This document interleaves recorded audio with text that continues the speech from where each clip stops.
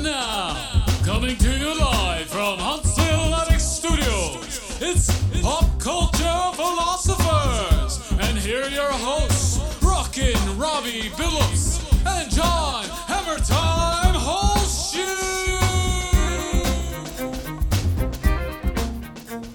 Hey everybody, it's the Pop Culture Philosophers coming to you live from the Huntsville Well, no, we're not. Again, we're kind of all over the place. Most of us are in the Huntsville area. Some are not. We'll get to that in a bit.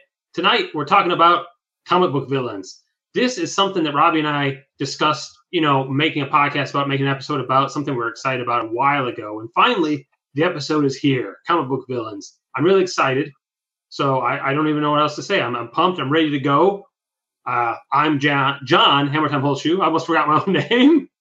With me, always, the Harley Quinn to my Joker, Rockin' Robbie Billups. I didn't really appreciate that whole Harley Quinn Joker kind of thing, but I guess it makes sense. But we are talking about comic book villains. John, I'm excited to be here. I cannot believe we dedicated an entire podcast to that little-known movie from the early 2000s called Comic Book Villains, about working at comic shops. I'm really excited for that. And I've watched that movie like 80 times over the last 80's the number of the night. I watched that movie like 80 times over the last month. I've backwards, forwards, the commentary 60 times, and I'm ready to go, bro. I may have, my notes might be for something else. I might have not been prepared if we're talking about that film and not just general comic book villains. No, I'm just kidding. Obviously, we're talking about comic book villains, not just villains. We could do a whole movie villain podcast. We've thought about that before, but comic book villains in specific, because we love comics and we love villains, and I'm super excited for this. So I just did want to make a reference to that little-known movie because I don't necessarily like it. I think DJ Qualls is in that. DJ Qualls is actually going to be in Huntsville in a couple weeks at the expo, which is weird and wild to me, but maybe we should find a DVD copy of that, have them sign it. However, we're talking about comic book villains for real tonight. And with us tonight, we have dashing Drew Madsen. What's up, Drew? Not much, brother. How you doing? Doing well. Thank you for coming back. This seems like a little bit more of a, not that the Bondcast wasn't fun, but a little less strenuous kind of preparation and execution, hopefully.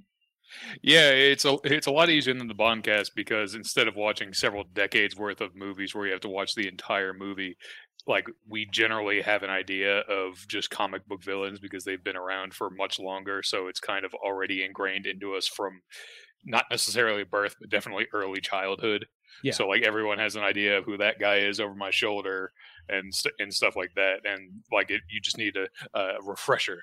Yeah, just a refresher. Definitely something because we've been studying for this podcast our entire lives. You know what I'm saying? But I can't remember every detail of every Bond movie just at a whim, right? The Absolutely. One man I know who can, though, is here joining us for the first time from the Pop Culture Philosophers podcast. It's comic book writer and editor extraordinaire, Jolly Joe Corallo. What is up, Jolly Joe? Just enjoying the evening. Glad to be here to talk about comic villains. And, I know you guys had to watch a lot of movies for that Bond one, but didn't we have to read literally thousands of comics to lead up to this one? But that's fun. Is that not what everyone else did? Oh, you did that over the last few weeks? Because there's a lot of villains. There are a lot of comics. I wanted to make sure that I reread every single piece of every bit of comic book villainy, right? So you had to, there's a lot of research that Joe did, and that's why we brought you on here. Meanwhile, I do not know if Joe can easily recall any moment from every single James Bond film. That's probably not the truth, but let's get to some truth. I want to know, why are we doing this show? Why are we doing a comic book villain show? What is it about villains that we love? Why do we love these villains so much? Joe, you kind of got, especially for comic book villains and just villains in story in general, as a writer, as an editor, you got to probably have some ideas about this. Why do we as the audience love villains? I do have some ideas, but I think it's important here. I'm going to quote for everyone, Mark Grunwald, who is an editor extraordinaire who is gone far too soon. But he basically he more or less ran Marvel for years as things kept changing above him. And he likely would have ran the company probably within a couple of years after his passing. He was just a beloved person in comics, and part of it is because he really knew and understood them, and he had a lot to say about villains. And here's some of what he had to say. A hero is heroic in direct proportion to the villainy of villains he or she confronts and triumphs against. Sounds simple and obvious enough, doesn't it? Who wouldn't pit his or her hero or heroes against as powerful a villain as possible in order to test the hero's mettle? And he goes on to talk about what a good villain has is A, clear motivation for villainy, B, credible background to foster that motivation, C, effective superhuman power gimmick to accomplish their goals, and D, a good name or costume. And then goes on to say a great villain should have all of the above plus a complex, and here's the important part, not complicated personality, and a good track record on how many times they succeed in accomplishing their goals, or at least how difficult it is for the hero to thwart them. And really, the core of this is to make heroes better, they have to have better villains. Because all a villain needs is victims. They don't need heroes. But heroes need villains. And I think, when we think about all of this, the best villains are the ones that we remember, the ones that impact us, or the ones that almost or sometimes win. And I think when we think of that, when we think of good villains, it's because we like the hero so much, and we like the hero because of the quality of their villains. Yeah, 100%. I feel that, because I think you need to have great villains to make great heroes. We're going to be talking about rogues galleries at some, a little bit later on, and some of the most popular comic book heroes have some of the most popular villains, and that correlation is easily recognizable and 100% there. Thank you for using those words from Mark Grunwald. Those were really cool. Yeah. And I think a lot of comic book writers today should really think about those, meditate on those words, Yes, absolutely. What about you, Drew? Why do we love villains? Why do you love them? Because like alluding to that, it's like you can have a good story without having a good villain if it's a good versus evil type of story, but you can't have a great book or a story without having a equally good villain, because he's the counter to everything that your hero should stand for, or at least he's the test of everything that for someone like this, the Scarecrow is the counter to Batman's complex of fear. You need something in each of those villains to test something specific, to an ideal or a personality trait or something to really highlight that personality trait in your hero. Oh yeah, absolutely. And the Batman villains are a perfect way to think about that. Killer Croc represents the monster inside of him, right?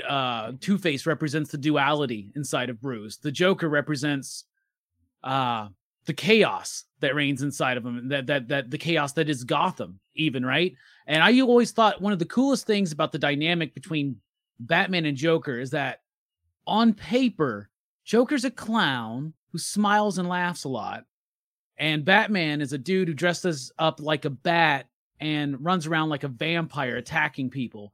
On paper, it seems like the Joker's the more happy, heroic type character, and Batman should be the villain. And that's a cool little kind of switch there I like a lot with those two in particular. What about you, John? Since we're talking about Batman, I know you're a huge Batman fan. I know you're a huge fan of his rogues gallery. Why do you love villains? I can't really beat what Drew and Joe were saying.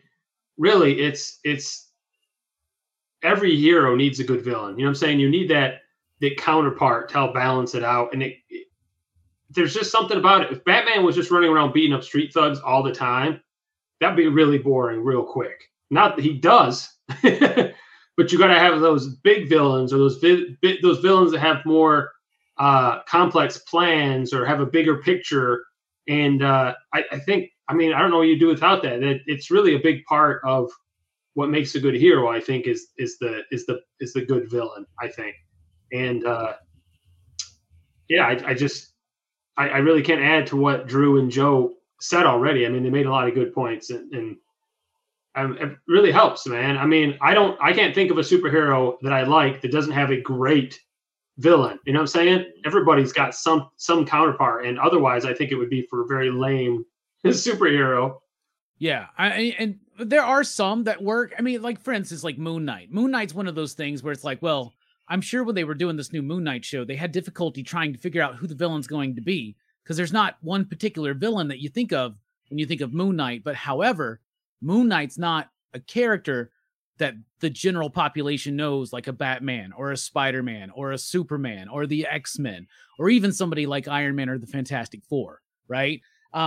I think one of the reasons why we love villains, and you guys are right, because they make the story, they make the hero, they make that journey, but there's also something appealing about villains. They're kind of sexy. We kind of like to almost put ourselves in their shoes, and what would it be like if we had no consequences? And then if it's a good story, you find out there are consequences, and the villain's not necessarily going to, get away scot-free. I think they help us explore our darker selves, and understand ourselves a little bit more fully. And I think we're fascinated with them because it's a way to confront the darkness inside of us without actually doing the work to confront the darkness inside of you.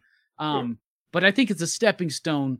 I think we just got to realize that when we talk about our love for villains, there's traits of the Joker, Bane, Green Goblin, Magneto, Doctor Doom in all of us. You know what I'm saying? And these are bits inside of us. There are a lot of great villains. I think some heroes have amazing rogues galleries. Some hero, like you said, Moon Knight, there's not that definitive, or you don't come up with one immediately. But there are for other people, Batman, Spider-Man. There are definitely rogues galleries that define these characters in huge rogues galleries. So I'm gonna start with Drew.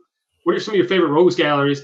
Who do you prefer? Say, oh, these guys have the ultimate baddies. You know what I'm saying? Like, there's got to be some that stand out in your mind as being the quintessential group of bad guys for a particular superhero. I'm definitely more familiar with Batman out of everyone, but I really like some of the other ones. I like the Flash. The rogues actually seem a lot more relatable. They're a lot more, shockingly, they're a lot more down to earth, because like they go to the bar after and they're just like mostly guys with tools trying to rob banks. It's blue collar, right? Yeah. It's the blue collar villains. It's like, yeah, they're trying to get rich quick. They're not like the Joker's not going to or they're not like Captain Cold's not going to kidnap a bunch of kids and try and inflict diseases on them or something. Like, he's like, no, I'm trying to rob the bank. This is all I want. But some of the other ones, I like Swamp Things a lot, because Anton Arcane and all of the Rot, like all of those spreading out, and they're only getting better with Rambees. I don't know, but definitely for me, like the pinnacle is just like Batman, because like for most of the big two comics, it's like not everybody is like reading every single comic for that character, for everything, because it costs a lot of money. Yeah. But what you have is like the people who will definitely watch and be like, okay, my favorite villain or one of my favorite villains is in this arc, I'm grabbing these specifically, and they'll jump in and jump out just for that power of that villain or that rogues gallery. What about you, Joe? What are some of your favorite rogues galleries? Who are some comic book characters who stand out? Like, oh, these are the best rogue, has, in your opinion, some of the best rogue galleries, besides we talked about Batman, obviously. Yeah, no, a lot of people talk about Batman, and I assume there's certain rogues galleries that were going to be mentioned. I know, like Batman, Spider-Man is another one whose rogues gallery is mentioned often. The Flash, because they're called the Rogues, and all of that. So I wanted to make sure I was going to mention a lesser discussed Rogues Gallery. And, so I'm going to double back to Grunwald for a second, because I really do think one of the single most underrated Rogues Galleries is Captain America's. No one talks about it, but, Steve Englehart really set it up as a more complex Rogues Gallery, and then Mark sort of ran with it. Since then, I feel like there's been a serious failure in capitalizing on that Rogues Gallery. But when you look at what Englehart set up by bringing back the Commie Smasher Cap and having sort of Cap have to literally confront a version of himself that was out there, creating the Secret Empire, having him, have to confront, basically his own government, while dealing with some of those serpent villains, dealing with a well-timed return of the Red Skull. It's all really great stuff, Dr. Faucius. But then when you get to Grunwald, it's like one of the things that he really stressed, like complex characters, personalities, not complicated. So when you look at that, you look at Cap's villains, especially once you got into the 80s, and each villain that was coming up for a while there represented different obstacles that America had to deal with, and Cap. And it was all sides of different ideologies. Super Patriot, who eventually becomes, U.S. agent, John Walker, basically represented the most toxic element of the right. This idea of patriotism being taken to a level where you're excusing, violence, horrible behavior, and stuff like that in the name of patriotism. Yeah. Then like that time he went up on stage and slapped Chris Rock. Exactly. And then you also had Flag Smasher, who's like the opposite end of that. It's that like, far left, like almost like nihilism, like government is inherently oppressing people, so we have to get rid of it. So he's dealing with Flag Smasher. He's dealing with Madcap, who is just pure anarchy. Like there's nothing. He just wants to do his own thing. Then you have the Watchdogs, who are, that's like the town mob militia sort of thing going on that he has to deal with. Then there's also Scourge at this point, and he is basically that, vigilante justice taken to that next level that he can't, like, Cap has to fight and has to stop him, because even though Scourge is killing like murderers and like the worst people around, he's got to do something to stop him, because that's just not how you do it. And you just look through all of these characters he's sort of building, and just this like jigsaw puzzle he's putting together, while also dealing with, like Madam Hydra, the Serpent Society trying to overthrow the government, dealing with, the Serpent Society themselves are this whole organization that's just like that in a way is entrepreneurship taken too far, because they're creating their own business, their own guild, but it's for like nefarious purposes.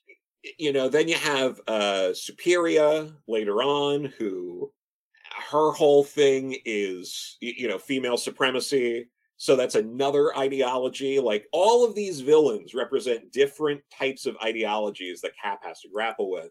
Yeah. And then one of the most successful of those villains that were created at that time was Crossbones. And Crossbones is easily just like, if you read the earlier Crossbones issues, his earlier appearances, he is a really intimidating, terrifying villain who, we get enough of his motivations, but there's still mystery and allure to this character.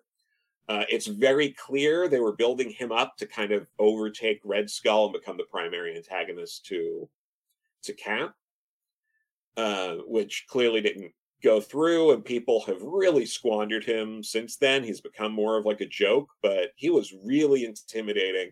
Very clearly, they lifted elements of him for characters like Bane.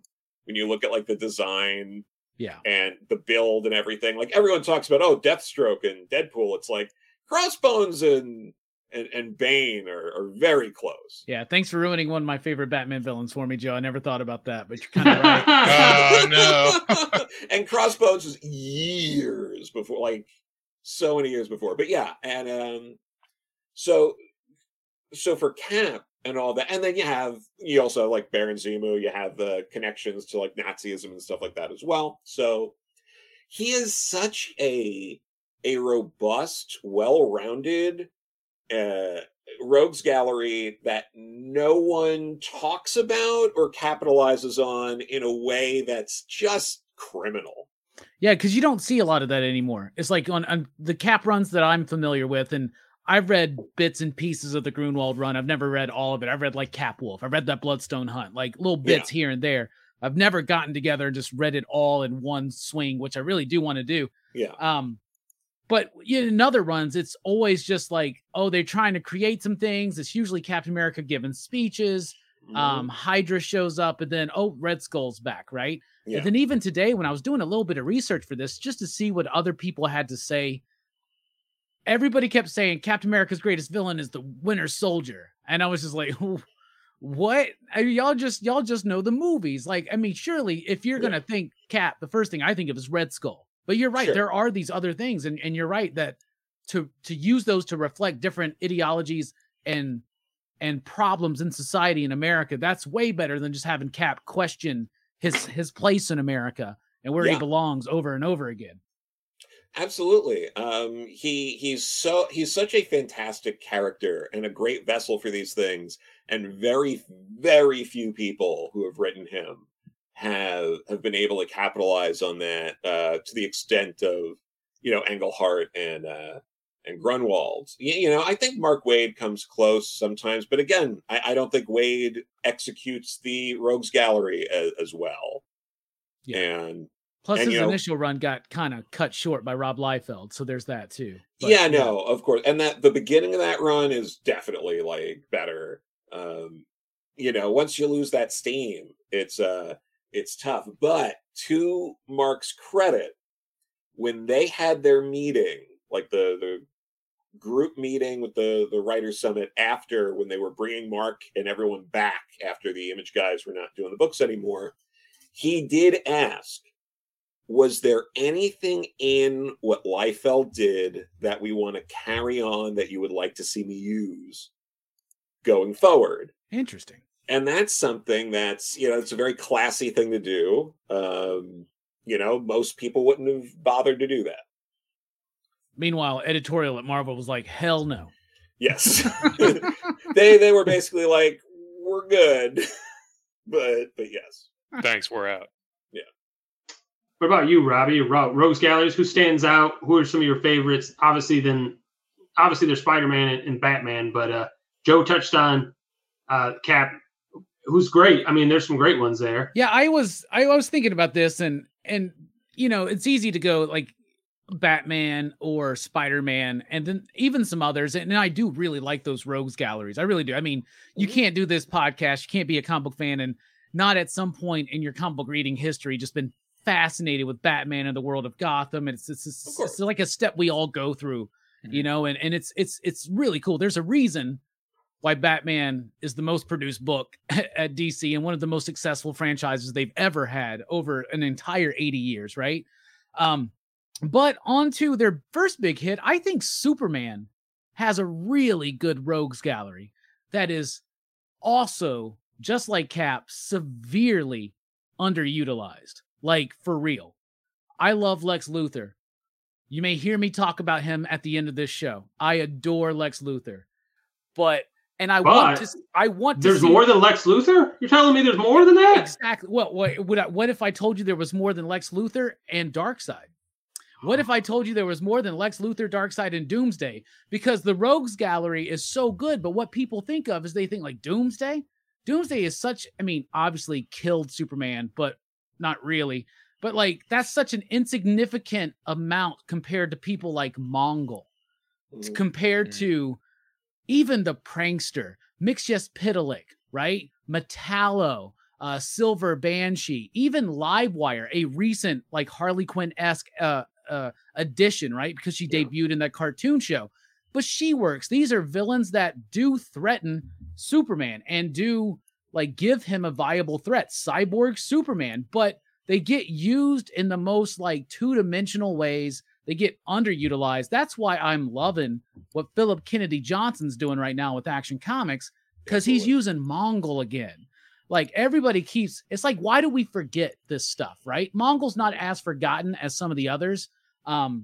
But Superman, I think, has a very robust rogues gallery that they could use. They always say stuff like, Superman's so powerful, it's hard to come up with a good threat. No, there's plenty of good threats for Superman. And I do want to see Lex as a supporting character in a Superman comic book ongoing, but it doesn't need to always be the Lex show, right? Like you need to like kind of stretch that out, space it out a little bit. But the other one I got to really throw out is Fantastic Four. Y'all know me. I'm a big Fantastic Four head.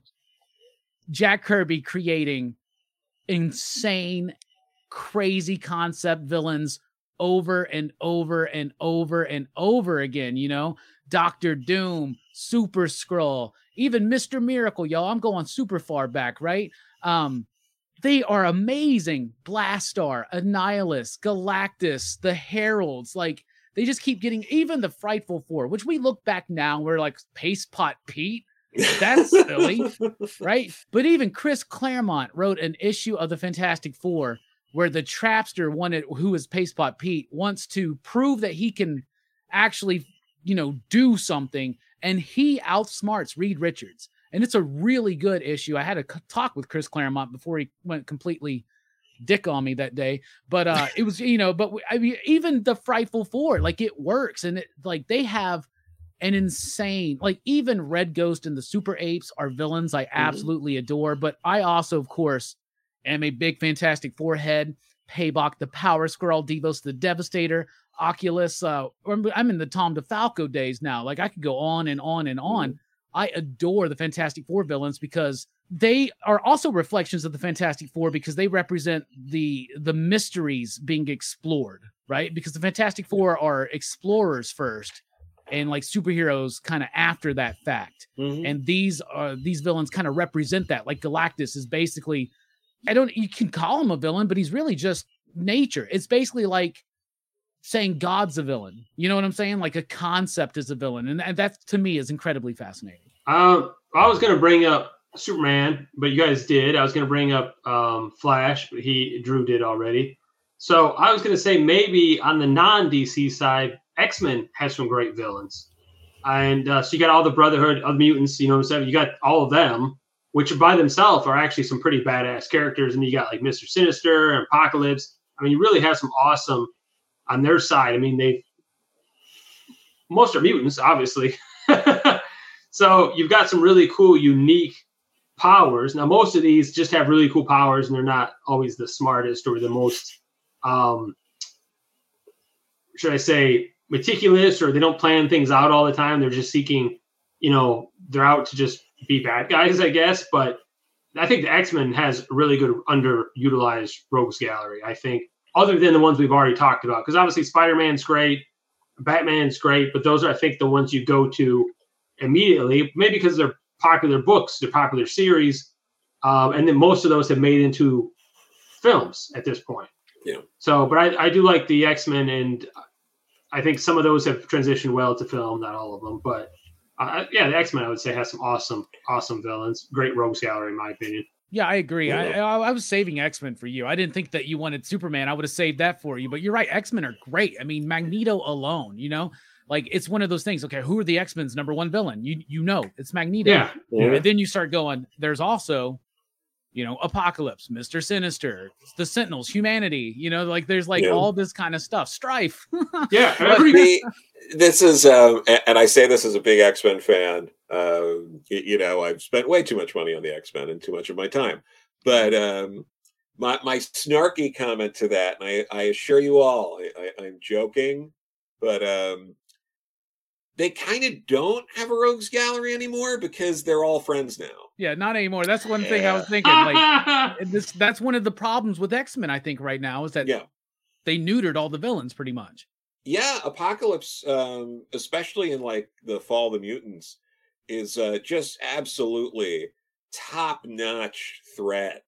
And that would continue to be well after that, through the rest of sort of the Claremont era, into the 90s. Then some things in the 90s, like the 12, happened that we don't have to talk about.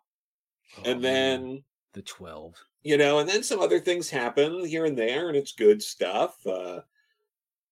But yeah, that's the thing that kills me is, Magneto is a fantastic villain, but has he even been a villain for the majority of his appearances anymore? Like, that's the problem with a lot of popular villains, though, right? Is like they get so popular, and so now they're like, well, we can't just keep having them show up and get defeated, and we can't have them show up and actually win. So what do? Well, we kind of like Venom, Venom's a good example. Yeah, they find a way to kind of make them more of an anti-hero in a way.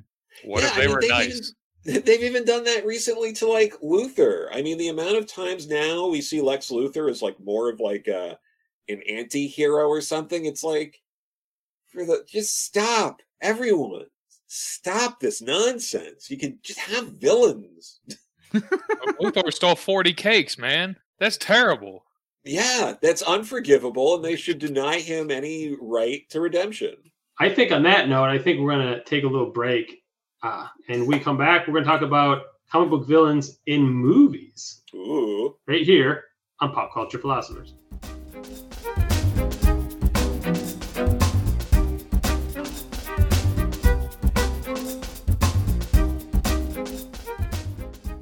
Welcome back to Pop Culture Philosophers. We're talking about comic book villains, and now we're actually talking about comic book villains in movies. Yes, some of our favorite comic book villains represented on the big screen in film. I'm actually going to start with Joe. What are some of your favorites, and some do you think are portrayed accurately on the big screen? Well, it's interesting because I think a lot of the ones, some of my favorites, if not all my favorites, you probably can't say are portrayed accurately because it's also like how many characters are actually portrayed accurately in movies in particular. It's very few. TV, I think there's a little more of a chance, but in like the movies, it's always been tough. But I definitely always love and go back to Lex Luthor from Gene Hackman there, because he managed to pull off a threatening villain that was family and kid appropriate. And that is insanely difficult to do. Do you think he had too much hair? Well, yeah, but that's, who cares? Like that turns into some of the problems where it's like they have to look like the comic. I don't know about that kind of. Sometimes it works, sometimes it doesn't translate. See, I like it in that one because the idea, I guess, is that he didn't want to shave his head or whatever. Yeah. But like they show that he's so vain. Yes. Right. And appearance oriented that he's always wearing random wigs. And sometimes they just look ridiculous. Like, absolutely. Like ridiculous. Like when they're the second time they have to reprogram the missile. Like, and he's like, howdy, and all that stuff. Yeah. And I love it. Joe Casey and his Adventures of Superman. I loved his run on Adventures of Superman back like late 90s, early 2000s. Yeah. He did a bit where Luthor kind of, while he was president, like lost it and went off the reservation. Maybe that's the wrong term, but like went off and just was doing his own thing and had all these random wigs. And he would just wear these random wigs to like, it was so funny. But Gene Hackman too is just an incredible actor. Like what a big get to get as your big villain. You know what I'm saying? Oh, 100%. But yeah, so basically, not only that, but he was really the guy who, because of the success of that movie, made it very clear that, you got to hire big name actors to play these villains. Oh, yeah. And then, it really wasn't until, Jack Nicholson as Joker that I think that really got solidified to the point where you had a superhero movie, and again, this is still early in cinematic release superhero movies, but where like the villain not only was like Jack Nicholson, like the draw for the movie, but like kind of stole the show in a lot of ways. Oh yeah. You know, and it's hard for me to not say Jack Nicholson's Joker. Because even like, I don't know, I am a little more into the Burton Batman movies than the Nolan. Oh hell yeah, brother! I agree with you. Yeah, because like I like Heath Ledger's Joker, but Nolan's movies aren't comic booky. No, and I feel and Burton's, despite Burton kind of being open about not being that into comic books, somehow managed to do a more comic booky series of movies, and that Joker was such a good balance of, again, like really threatening and jokey and all of that, but it hit that right balance. It really hit that latter Bronze Age, late 70s, early 80s Joker. That's just some of my favorite stuff. You're like your Englehart, Rogers, Jokerfish kind of stuff. Like that's like my favorite Joker. So I think you really hit that there. And then, I mean, a lot of the other villains in movies, you know, it's sort of waxed and waned a bit. There were a few other standouts in some other like Batman movies. I love, like a lot of people, it's like, this isn't a hot take at all, but like William Dafoe is Green Goblin. Yeah. But, and again, this is a villain who is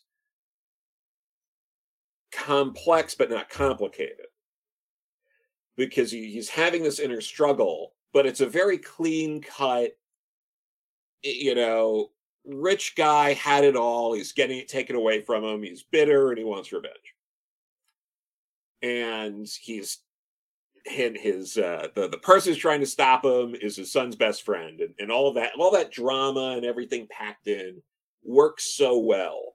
And it's so quaint when you go into, you know, the over bloated, too many character movies that have dominated the landscape, you know, the past couple of years. Go back and enjoy Sam Raimi's first Spider-Man movie. You're like, this is so nice.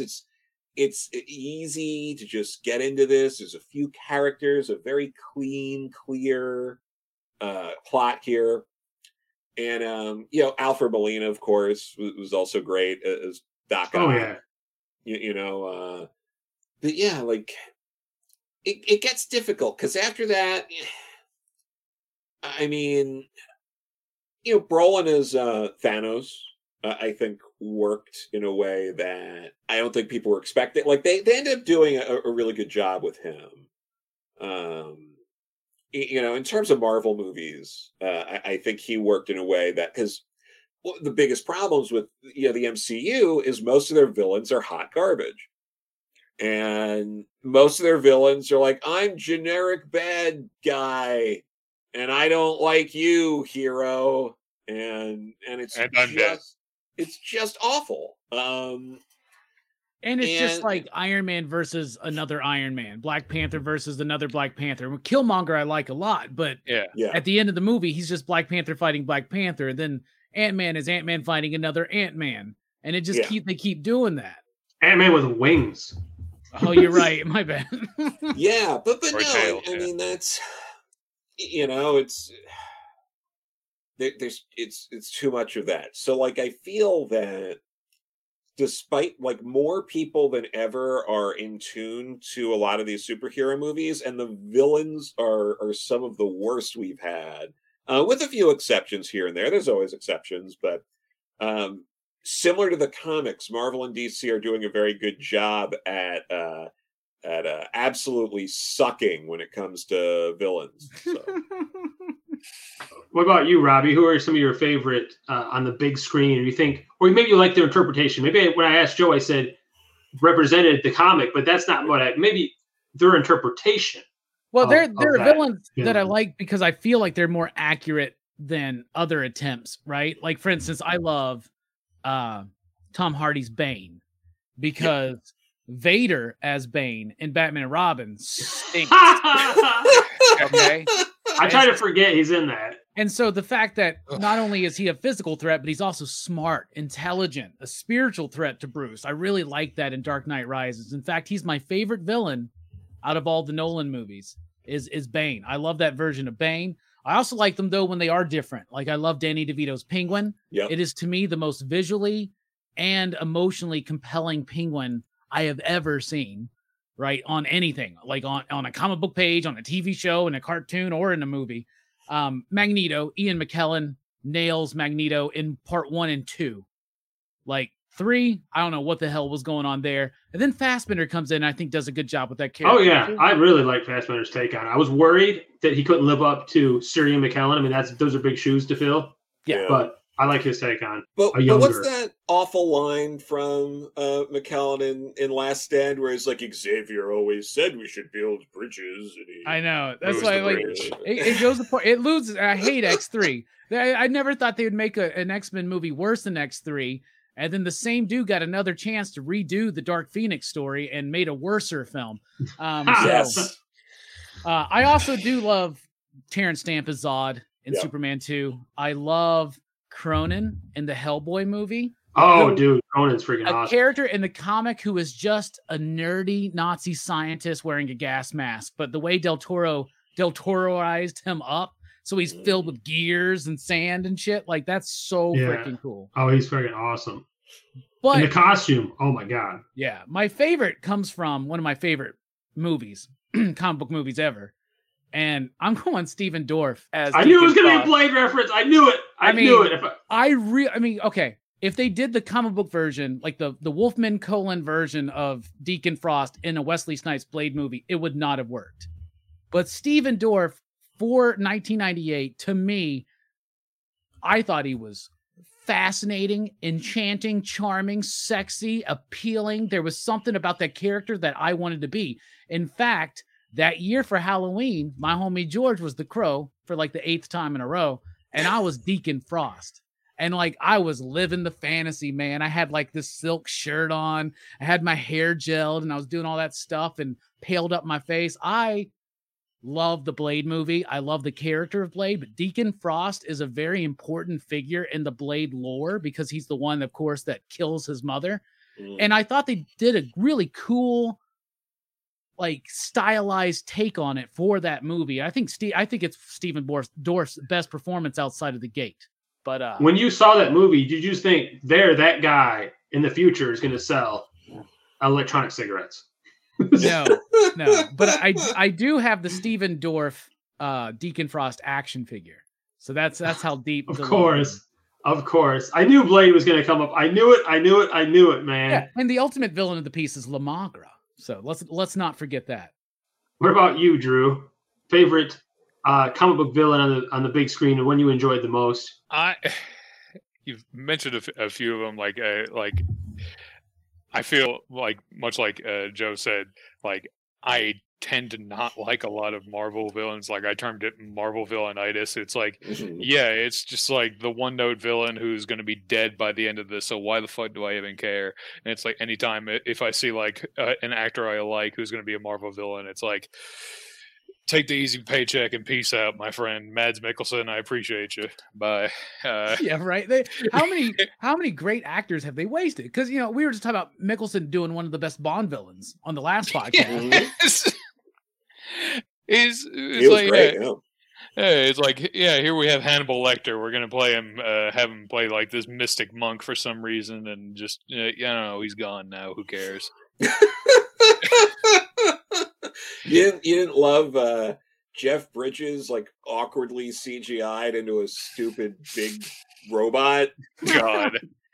I really do like parts of him as Obadiah Stane. It's mostly that delivery, because it just cracks me up when he's like, Tony Stark could make this work in a cave for a box of scraps. Yeah, it's like he clearly has still that accent, but he's just supposed to be this high tech guy.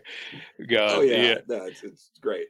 I feel like they both have a much higher hit rate when it comes to like animated movies, and that's why, like, when I think of like my favorite comic book villains, especially like versions of it, like a couple versions of the Joker on big screen, like they're good, like they're great, and then it's like, but like Mark Hamill and John DiMaggio, like a bunch of them just don't miss for Joker on animation, and then you have things like Mr. Freeze was like both versions of Mr. Freeze from the 90s. One was great, the other was not great at all. And it's like the animated version grew that character much more.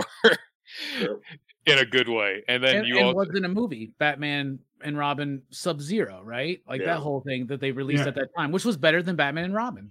Yeah, Batman and Mr. Freeze, Sub-Zero. Yeah, I also like it because I'm biased, and you get more like Grant Morrison storylines and Grant Morrison villainish stuff. It's like or like even ones like Superman versus the Elite, like Manchester Black, like he was great versus Superman in that movie. And then you have like Owlman, played by James Woods of all people.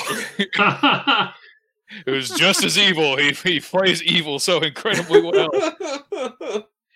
And then under the Red Hood, like Jensen Ackles, who's like, I feel like very compelling as Jason Todd in that and Red Hood. Oh yeah, sure.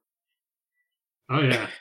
And that's why and then my favorite version of Reverse Flash was in Flashpoint Paradox. And it's like, yeah, he's great. It's like this is the Flash movie that I wanted, and I'm definitely not going to get in the upcoming DC movie. Right, man. Reverse Flash is really messing up the timeline for this Flash movie, man. I think he's the direct cause of Ezra Miller's problem. I hope he should just say that. Reverse Flash, Eobard did it. Those are some it good... was me, Barry. I made you assault that person outside a bar. Was it in Hawaii, I think? Yeah, he's done much more than that. But yeah, I've heard multiple things. Anyway, those are some good picks, even though you went animated. But I see what you're saying. There's some great voice actors. Mark Hamill, to me, is the ultimate. He was on the big screen because that was one of the only animated ones they released. Oh, yeah.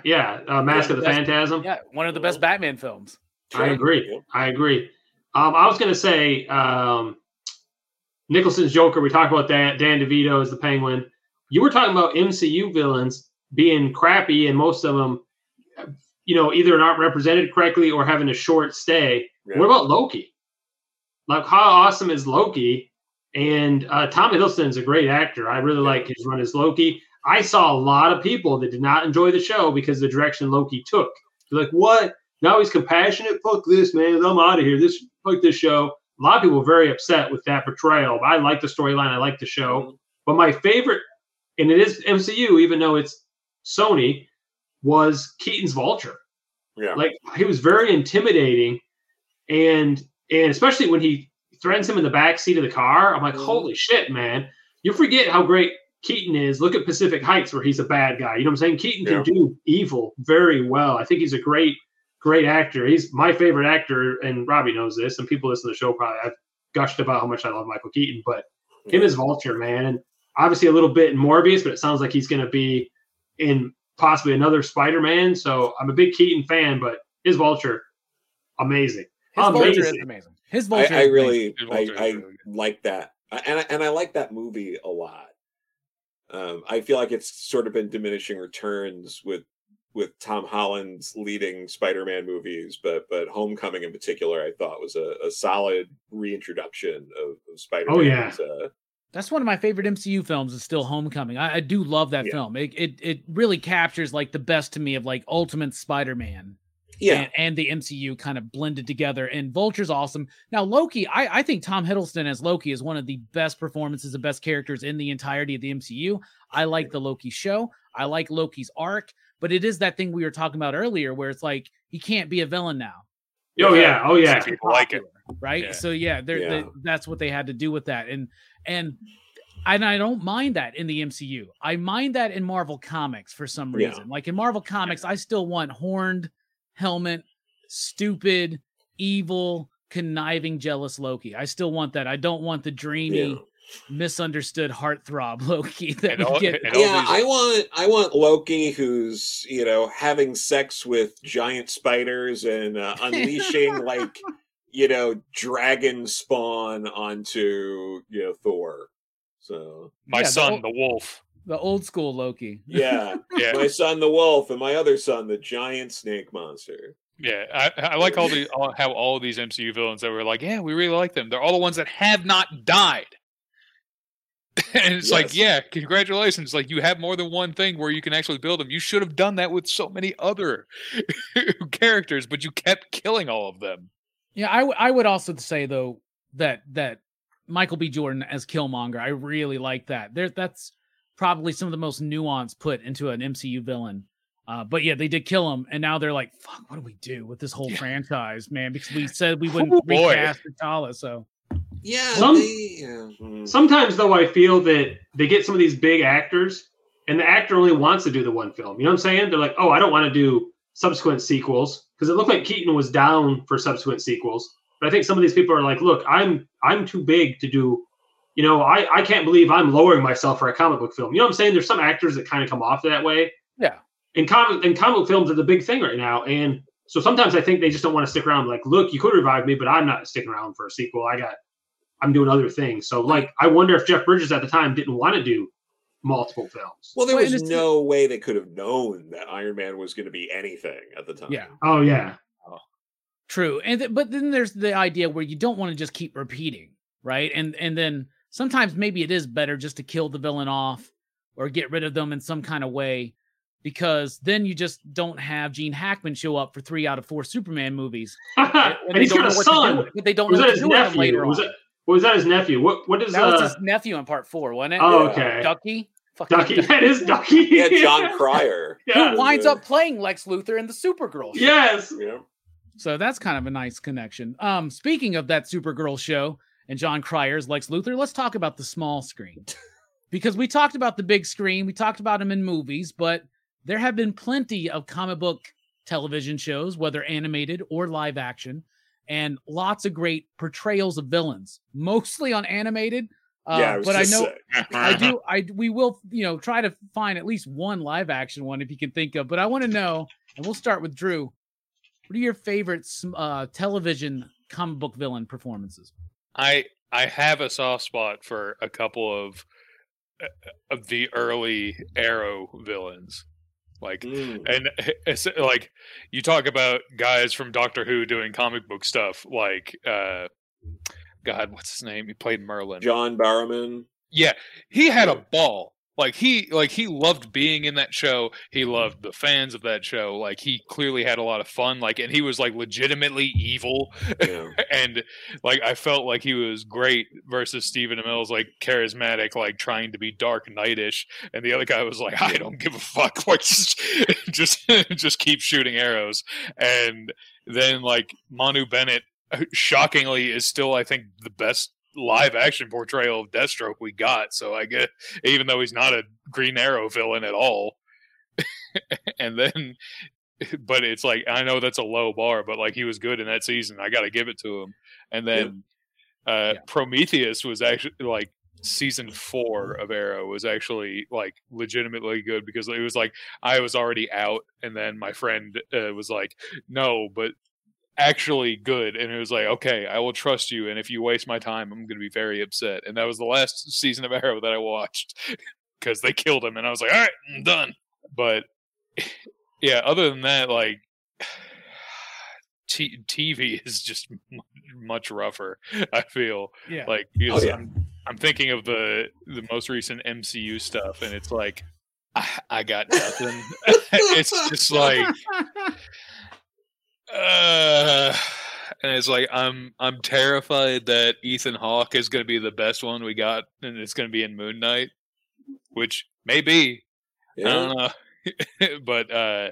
But animation, I mean, every kid growing up with Mark Hamill as the Joker was blessed.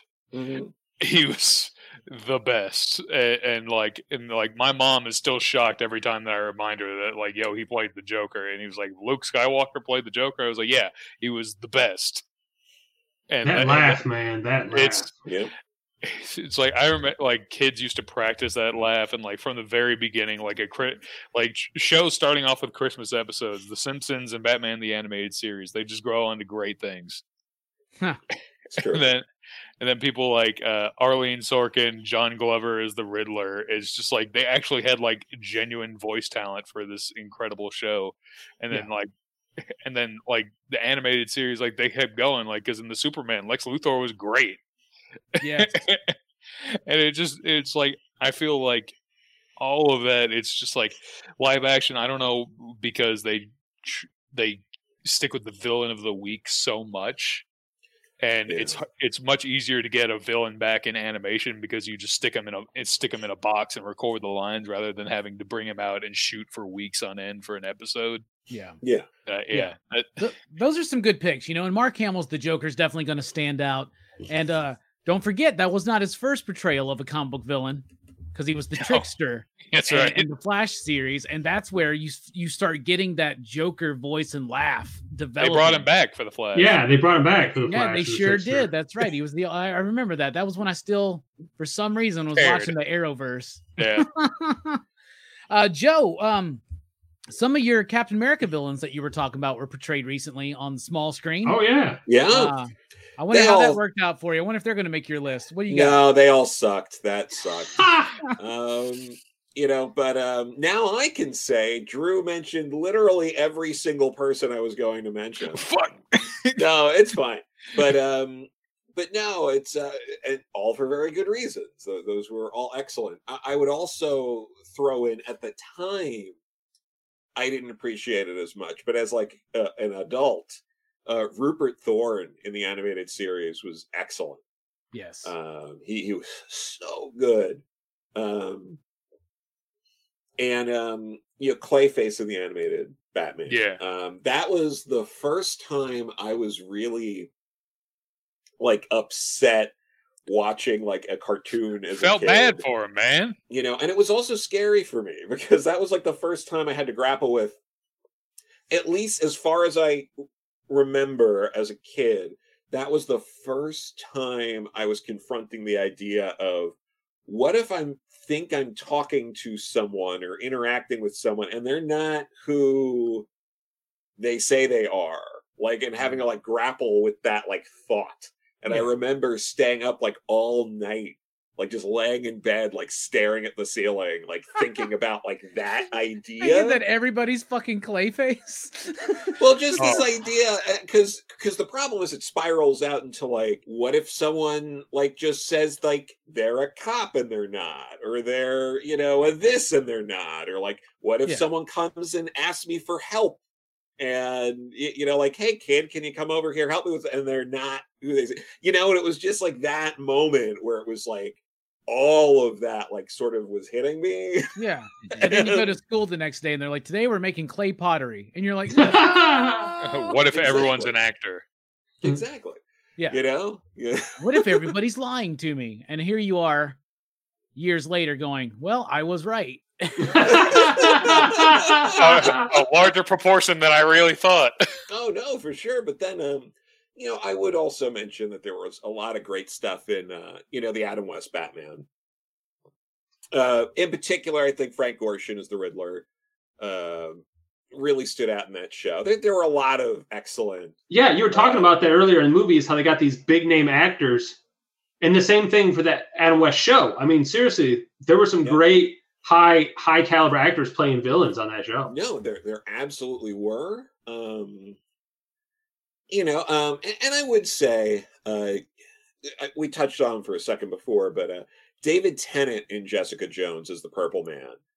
Even though I don't think I can watch that again because it's just such misery porn, I thought he was really great as a villain in that season, and he did just a fantastic job with a very like disturbing character. Yeah, I still haven't seen Jessica Jones, but that's the one thing that I really do want to see is his portrayal of that character. And the fact that he's not, I got to get over the fact that he's not purple. Yes. Right? So, could have easily, just made him purple, but I get it. I get what they were going for. John, what about you? I'm sure you got some good ones. I would say I really like Tom, how do you say his name? Cavanaugh, the guy that plays the Reverse Flash. Yes. Flash. He's a great actor, so I like his take on that. And then we were talking about, the Marvel not being so great, but let's jump back to the Netflix run. I really like Jigsaw from The Punisher. Okay. That take, and you kind of sympathize with him, I'm saying, what he went through. And I really like Kingpin from Daredevil. Yeah. That's my number one is King. I'm surprised. I'm sorry. He's such a great actor. Talk about big gets. And then lastly, I'll mention non-DC and non-Marvel. Well, technically this book started as DC and then it went anyway. Homelander from The Boys is just fucking terrifying. Like, he does such a good job. He's a hero, but really he's a villain. And he does. But you haven't seen The Boys yet, have you, Robbie? The Amazon. No, version? but I have read the comic. So okay, because I guess it was Wildstorm, wasn't it? And then they canceled it, and then I think Dynamite picked it up. Was it Wildstorm? Yeah. Okay. The first 6 issues, and they canceled it because they're like, "Yo, this shit's dark." I just couldn't remember. And then Dynamite picked it up. I couldn't remember if it was Wildstorm, if it was Icon. But yeah, then Dynamite picked it up, and that's kind of like one of their first. They were doing like Army of Darkness, and then The Boys, and now they're very successful. Oh, Dynamite's awesome, and The Boys, but Homelander of the show, terrifying. Yeah, love Dynamite. Dynamite's freaking awesome. Yeah, hi Nick, if you're watching. if you're listening. Thank you for picking up The Boys when DC dropped the fucking ball. Yeah, no kidding. And for putting out a number of wonderful, entertaining comics at affordable prices. With high quality paper. Yes, on higher quality paper than you're going to see at the big two. So yeah. Well, you get good. You get good paper quality at DC. You just got to pay $8 for it. Woof. That's the way to go there. So was that what you had, John? Those are the ones that stood out in my mind. Sorry, I didn't mean to steal. Kingpin from you. The whole point is stealing, But Vincent D'Onofrio as Kingpin, freaking fantastic, right? Like I love it. I remember I could not believe. I was like, this dude is literally smashing this dude's head in a car door, and I'm just loving it, man. I'm like, I cannot believe they're allowing Daredevil to go this brutal. I hope that they can continue that thread, but when they brought him into Hawkeye, I feel like they kind of weakened him a little bit and goofed him up just a bit. But look at his fucking clothes; they weakened him right there. I know, man, it's so stupid. But they're like, but there's this one James Robinson comic book, and he's wearing that in that graphic novel. I'm like, who cares? He goes from like sophisticated, like top dollar gangster in the Daredevil show to like. Dressed like fucking Goldsmith. A parody. Of a mafia guy. Yeah, he does dress like Goldsmith, actually. He used to dress great, and I dresses like Goldsmith. He's just slamming my head in a car door. You embarrassed me in front of Michael. Animated wise, Mark Hamill's the Joker. We've already talked about that. Oh, yeah. Clancy Brown as Lex Luthor. We've talked about that. That's amazing. Oh, yeah. Them two together in that Batman Superman World's Finest movie. Or whatever. It was like 3 episodes of the show. Like, that is amazing and rather dark. Because there's a great moment where Joker's in that giant vehicle, that giant ship that Lex has built, and he's painted a smile on it, and it's at the end of the bit where it's blowing up, and then like Batman's parachuting away with Harley Quinn, and she looks at it, this flaming wreckage that Joker's in, and goes, "Puddin'." And Batman goes, "At this point, he probably is." And I was like, cold. Oof. But I also want to go animated wise, Shredder. I'm pretty sure that's Uncle Phil playing Shredder in the Teenage Mutant Ninja Turtles animated series. I loved him as a villain. So did I love Krang as well. Cesar Romero as Joker. Like, I lived and died for reruns of Batman on Family Channel. And whenever it was the Joker episode, I was so giddy with delight. I would flip out. Why couldn't he shave his mustache just for the show? It would grow right back. See, but that's the thing, man. If you want somebody like Gene Hackman or Cesar Romero, you got to deal with their facial hair or top head hair requirements, right? There was also no way at the time they could have predicted that, number one, people would watch it after, and number two, that TV resolution would get so good that you would see it. That's true, because I never noticed that as a kid, like watching that on like reruns or whatnot. But the final one I do want to mention is from a show I do not like, which is Smallville. But I think Michael Rosenbaum as Lex Luthor was amazing in that run. And that's how you have Luthor in almost every episode, but still do something else and different with it. So yeah, that's what I think. And I think that's kind of a bit underrated. Don't you think, John? I think it's underrated. I think there are a lot of underrated comic book villains. And I kind of wondered, in your mind, you guys, the crew here, who do you think is underrated, not used properly, or just underrated as a character? I'm actually gonna start with Jew. I think that Joe. Calm down, brother. I think that Joe, but I meant to say Drew. And I call it Jew. Let's edit this all out. No, that's staying in, brother. Oh boy. God damn it. So, I had to compose myself. So which one were you actually asking? Yeah, who is starting? Drew. Drew, I think is what he was Drew, saying, right? Drew. Who do you think is a underrated comic book villain? In your opinion? Oh God. Much like that comment was cursed about Malekith the Accursed. Okay. Yeah, I like, and that's another your Doctor Who guy that didn't translate well. It's like, if you ask any person on Earth other than the most diehard guy, no one will be able to tell you the villain of Thor: The Dark World. It's not a single soul. It's like, but like every comic that I read, from Walt Simonson to Jason Aaron, like I really like Malekith the Accursed, and I feel like he's never mentioned because, like, with Thor, it's like it's always Loki, or now recently Gore the God Butcher, and that's why. And he's one, like you said, like we've mentioned Clayface, like although he's recently become like more anti-hero-ish, hero-ish. Again, yeah. That was a good run, though, man. That was a good run. It was a good run. A good run, yes. Yeah, but like some of the other ones, I really like Rex Robot from Invincible. Just like there from the very beginning, just constant. Like the more you find out about him, it's like, man, I hate this guy. I feel like nobody, like when we bring up comic book villains, I'm trying to think. It's like, I really like a lot of like the one-off like Grant Morrison ones. Like I like Simon Hurt a lot. Like I like, and then his Owlman from Earth 2. I love Flamingo, man. Flamingo, yeah, Flamingo and Professor Pig. I really like a lot. I was gonna mention him, but like a visual inspiration for one of my guys in my top 5, Flamingo.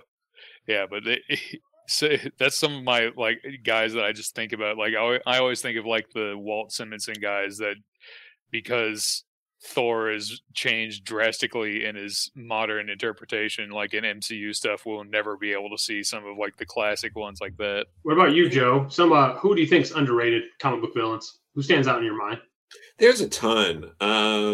Mannequin is Jerry Conway creation for his Batman run that only appeared in 2 issues and has never come back. And she is fantastic. She is a model who a rival like modeling agency like put like a bomb in her car and she survived, but she was all disfigured, so she like put her like body in this like mannequin suit and went around like murdering all the people who had tried to kill her and everyone who was involved. And it's so good. It's perfect motivation. It's a great design. It's an interesting kind of character. Yeah, the character itself, I have to see this character. It sounds terrifying. Yes. Like visually. Yes, it's very terrifying. This idea of this woman who's walking around who looks like just a walking mannequin who's murdering people. It's like, it's so good. And it's insane to me that she hasn't been used more. They made those films, Mannequin and Mannequin 2. Yes, that's true. But no, it's for me, like, that's fantastic. But there are different kinds of underrated villains. There's ones that never show up again, like Mannequin. Then there are underrated villains like was it Hank Henshaw, Cyborg Superman? Yeah. Everyone talks about the death of Superman and Doomsday killing Superman. Hank Henshaw was a far more terrifying villain who actually murdered 7 million people. Yeah. And no one talks about it.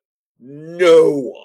It's insane that the part of the story that's the better part of the story, where the stakes are even higher, is ignored. So there's that kind of couldn't agree more about that, Joe. Couldn't agree. That the ending of that whole Death of Superman trilogy with the funeral for a friend, the funeral, and the return, like Mongol Cyborg Superman teaming up, destroying Coast City. That shit blew my mind when I was reading that as a kid, man. Yeah, it's crazy. I don't get it. Like, this is how you know people out there who don't actually go in and dive into this, where maybe they picked up just the Death of Superman trade or whatever that just has that stuff and they just read that and never read past it. The stuff right after it, all of that is way better than the Death of Superman. Even like the funeral for friends stuff. And, yeah, man. You know, a lot of the Louise Simonson stuff where she's writing all like the emotional beats and like what Lois and what the Kents are going through, like all of that's great. The Reigns, it's but yeah, so you have that kind of stuff. And then I would also say another really underrated villain for me is Devastation, a Wonder Woman villain who was in Eric Luke's run. I don't think she really appeared after that. If she did, it was only maybe once or twice, but she's an incredible Wonder Woman villain. She is basically Cronus's daughter, who is sort of like the equivalent for like the Titans of what Wonder Woman would be. And she's just this terrifying villain who is like on par with Wonder Woman, has different kinds of powers, but is very powerful and just does not care for humanity at all, and is just everything you want in a villain. And that's another rogues gallery I could have mentioned before. Wonder Woman has an incredible rogues gallery, and no one uses it because they suck. Just every single person who takes over Wonder Woman doesn't know what to do. They keep doing the same beats of like, she's gone back to man's world and found out that everyone lied to her. And what is the truth? And it turns out that, you know, her mother also lied to her about where she came from. And now she has to grapple with the lies from her home and the lies of men. And it's like, no, stop it, please. There are so many more interesting stories to do with Wonder Woman, just like there are with Captain America, Superman, but they keep hiring people to tell the same story over and over again. And then they're like, how come everyone's saying these characters are boring? We've just made writers tell the same fucking story for 20 years. What's so boring about that? Robbie. Everyone's just thinking, yeah, he's right. Yeah. Well, he's not wrong. Yeah, right. I mean, it's true. I mean, like Wonder Woman has been stagnant for a while, and I mean, I see what he's. There's a big correlation there with Superman and Captain America. Yeah. You know, like with Captain America, he's always, oh, the country lied to me, and the leaders of the country lied to me. Even the people have lied to me. The symbol has lied to me. Like, how do I live in this world? How do I represent? Like, yeah, it gets monotonous, right? Some of mine underrated villains, Blastar, the living bomb burst, could be way more threatening than he actually is. Utilized in a bigger way. He's big. He's cosmic. Speaking of cosmic, how about Molecule Man? You know, I guess sometimes you get villains too powerful that most people don't know what the hell to do with them, so they just save them for every 30 years when they do a secret war. That's fair. Also, speaking of cosmic, how about the other heralds of Galactus? Terrax, Firestar, Airwalker. Like, these are some big potential threats that you don't get to see very often. Metallo, I think, is severely underutilized. Absolutely. Like, a man with no heart, replacing it with a kryptonite heart. It's more than just a threat to show up, show off his chest, and knock Superman out for one like scene until, you know, like there's so much more you can do with that character. Graviton at Marvel, like that's an incredibly powerful character.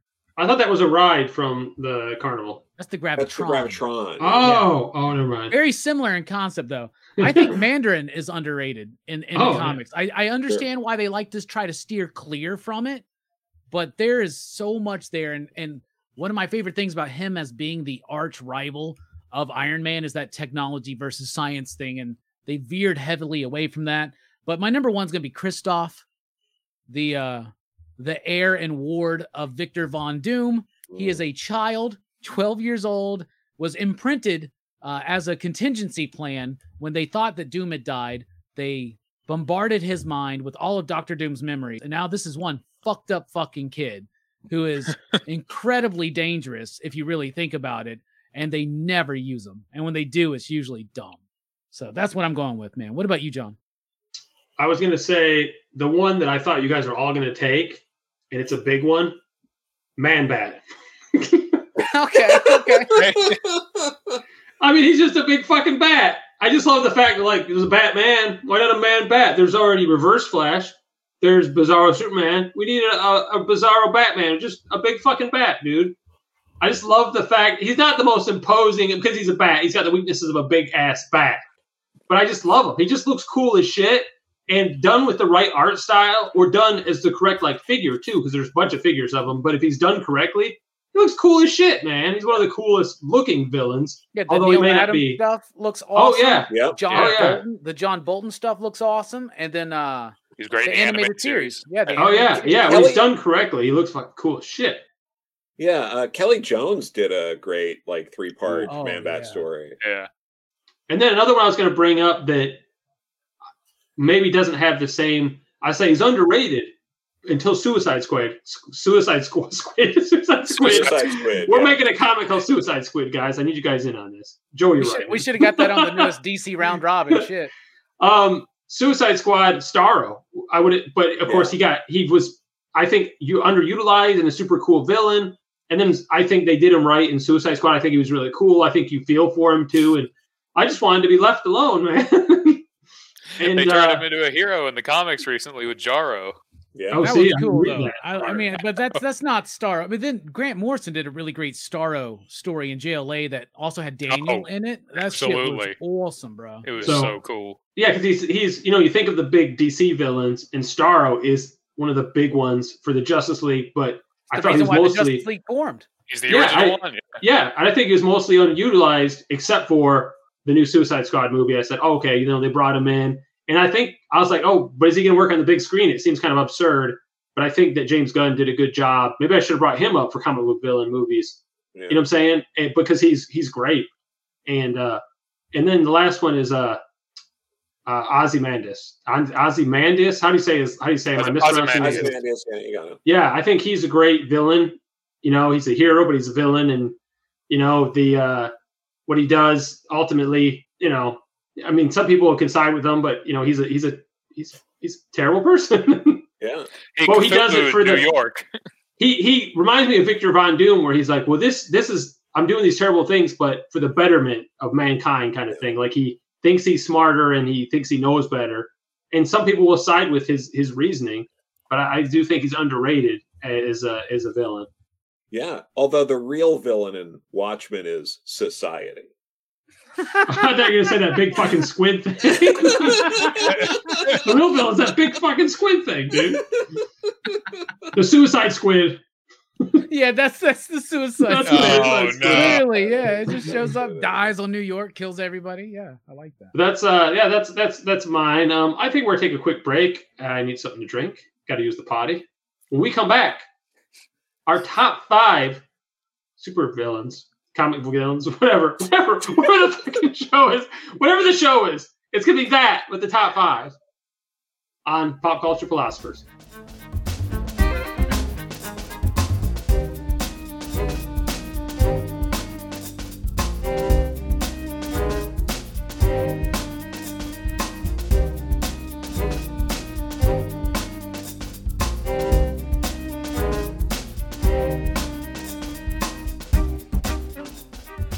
Welcome back to Pop Culture Philosophers. We're talking about comic book villains. Now we're going to talk about our top 5. These are our favorite comic book villains. Maybe not your favorites. maybe there's the ones that like near and dear to us are ones that we enjoy the most. So they might be, it's not like we collectively got together and said, what are the best selling or the most popular? So these are the ones we like the most. I'm going to start with Drew. Your top 5 in reverse order, if you could, your favorite comic book villains. This is definitely one where I had to like clarify like what could be included with Robbie, because my question was like, hey, can we include like manga villains? Because it was like I've read a lot. It's like, and that's why I wanted to make sure, because like that's what, when I think of like my favorite villains, it's like just characters that I hate, like like actual visceral reactions to characters. It's like those are some of them. And number 5, I have the scariest man to ever wear pink, Don Quixote Doflamingo from One Piece. He is the best One Piece villain, and he's just a complete monster. And like he's a physical threat, and he's also just like willing to do anything. He will like he killed his father when he was like 8, and then killed his brother when his brother showed like the slightest hint of like not being with his plans. He took over the country by like using his string powers to manipulate a king into like murdering his own people. And just a complete monster. And one of the most horrifying things in like the absurd length of One Piece, one of the most horrifying things is that he's still alive somewhere. And number 4, I have the villain that got me back into comics, and that is Sinestro, because I actually hadn't been reading comics for forever, and like I actually like forged relationship with Robbie this way, and like getting back into comics. And one of the early things that I got into was the Jeff Johns run of Green Lantern, and just going through that, and it's like I still look fondly on Sinestro, and like that the ending of that run is just like that's the sad thing, Hal. We'll always be friends. It's like, oh, that's really good stuff, man. Mentioned the live action version. Like the movie sucked, but Sinestro was awesome. Mark Strong, like I will always respect Mark Strong and just about everything he does. Yeah. I never doubt that he's giving it his all. He's the best part in a lot of shitty films. Yeah, that's the thing. Like he tries at least. After that, I have the El Clasico. Like it's like Joker. Like, listen. I know it's cliche to like list him as like a top villain. I'm aware, but there's a reason that like people will want to write the Joker. They'll always want to write the Joker because he sells, and because you can be with that pantheon of writers and artists who have done him and done him well. Like you want to be included with the Moores, the Morrisons. You want to be with those guys, and like he's just a classic for a reason. And they'll never stop using him because he's always important. To everything. Yeah, absolutely. And then after that, I have Johann Liebert from Naoki Urasawa's Monster. He's the most prototypical answer for the monster in that series. He is the most perfect sociopath ever written. He is his goal at the beginning is, or his eventual goal is to commit the perfect suicide. So throughout his life, anyone who has ever met or heard or anything who is the slightest hint that he even exists, they need to be getting rid of. And he was in some sociological experiments that ended with him watching on a throne as 50 kids and instructors just killed each other, like hand-to-hand combat, and he just sat and watched it like as a little kid on a throne.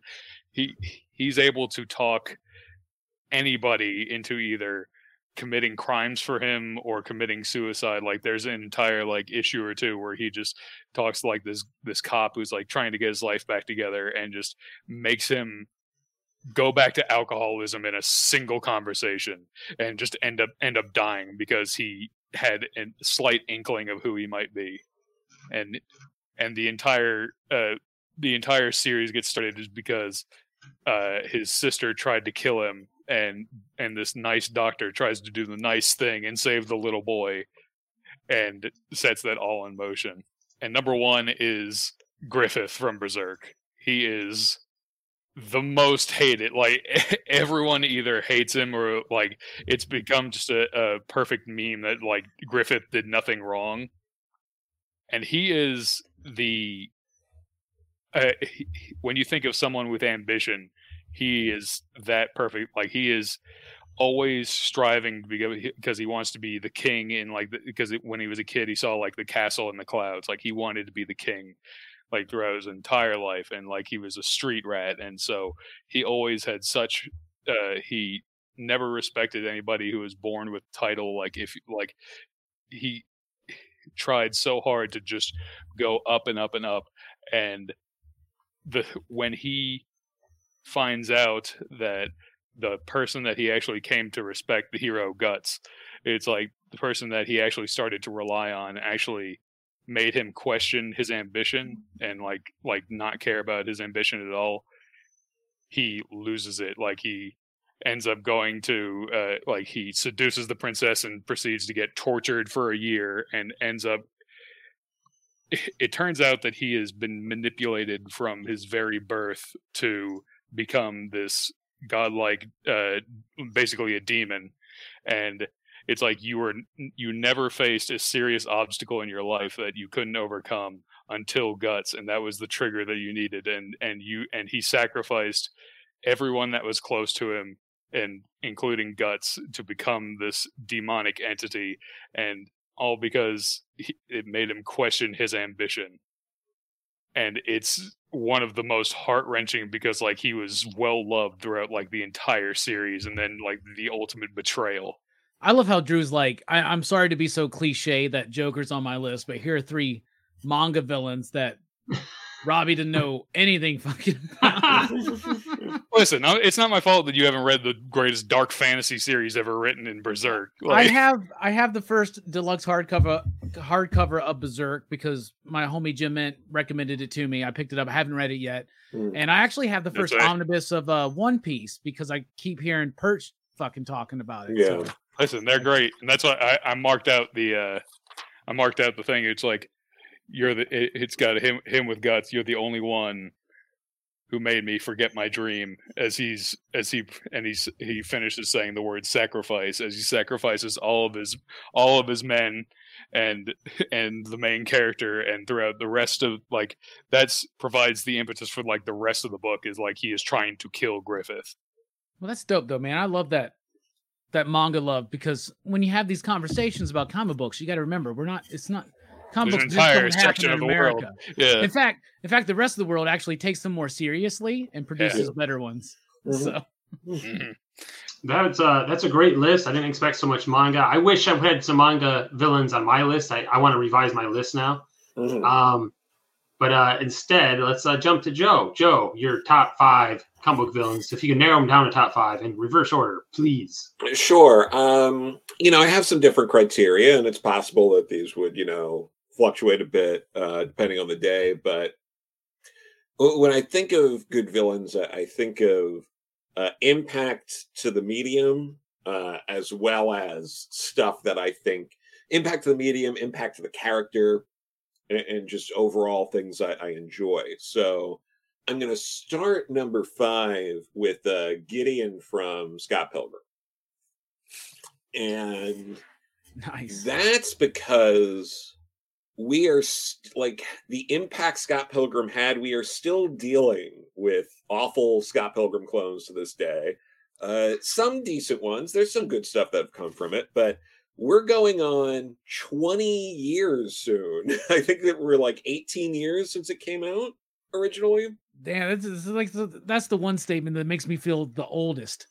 Yeah, I'm pretty sure Scott Pilgrim feels like yesterday. But yeah, it's like it is like 18, 19 years ago, man. Yeah. So, and it kind of ushered in, like, when you think of American comics in the 21st century, or North American comics, as Brian Lee O'Malley is a Canadian, you do think of more of a focus on these sort of like slice of life hybrid kind of comics, and you think of villains like Gideon, who is sort of this like controlling avatar of toxic masculinity and things like that. So when you think of sort of the direction things have gone in crafting villains, in crafting story. Scott Pilgrim is such a pillar for North American comics with that, and Gideon is such like an archetype of the villains that we've sort of seen since then, and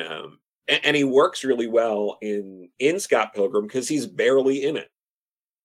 He, like, part of how that works is he's threatening because we don't really know exactly what we're dealing with, and they really milk that for a long time. And you see the other characters he's fighting along the way, and you're like, man, if these guys are giving him a run for his money, like, how bad can Gideon be? And like, it's the third man syndrome, right? Where in that movie they're talking about Henry Lime, and then when he actually shows up, the legend has been built up to the audience, right? Yeah, exactly. So yeah, I'm gonna go with Gideon for number 5. Number 4, I'm gonna say Dr. Cyber, a fantastic Wonder Woman villain. I could have also put this in underrated villains, but she's also just such a good villain. She was the perfect addition to a rogues gallery during the mod era, where it was leading more into this like James Bond kind of approach. This like international thief, murderous type who has just this syndicate that works under her. No regard for human life, is like just one of those kind of villains. Just, you don't listen, kills you, does all that kind of stuff. Then later gets disfigured in an accident. She's this beautiful woman. She ends up multiple appearances later getting disfigured in a fight with Wonder Woman, and then trying to get back at Wonder Woman for taking away her beauty. Like, so they add so much to the character along the way. A lot of that's the pre-crisis stuff. And obviously in recent years she hasn't really been used because they've just been terrible direction after terrible direction, but she is such a perfect character for Wonder Woman to fight, and just threatening, a true villain. There's not really much redeemable about her. She's just great. So I'm going to go Dr. Cyber for number 4. Number 3, I'm going to go with this is a little, I don't know if it's a little bit of a cheat, but I'm going to go with the Legion of Superhero Villains, the Fatal 5. The Fatal 5, I mean, besides being created by a young teenager with Jim Shooter, they were one of, if not the first, villains in comics, certainly at DC, to kill a hero and for that hero to just stay dead in the Silver Age. When they orchestrated the events that led to the death of Pharaoh Lad. So, and they're done so well, they had to be stopped, and then the Legion ends up helping them get out of prison to help them with the greater problem, and then they still betray the Legion and become threats again to the universe.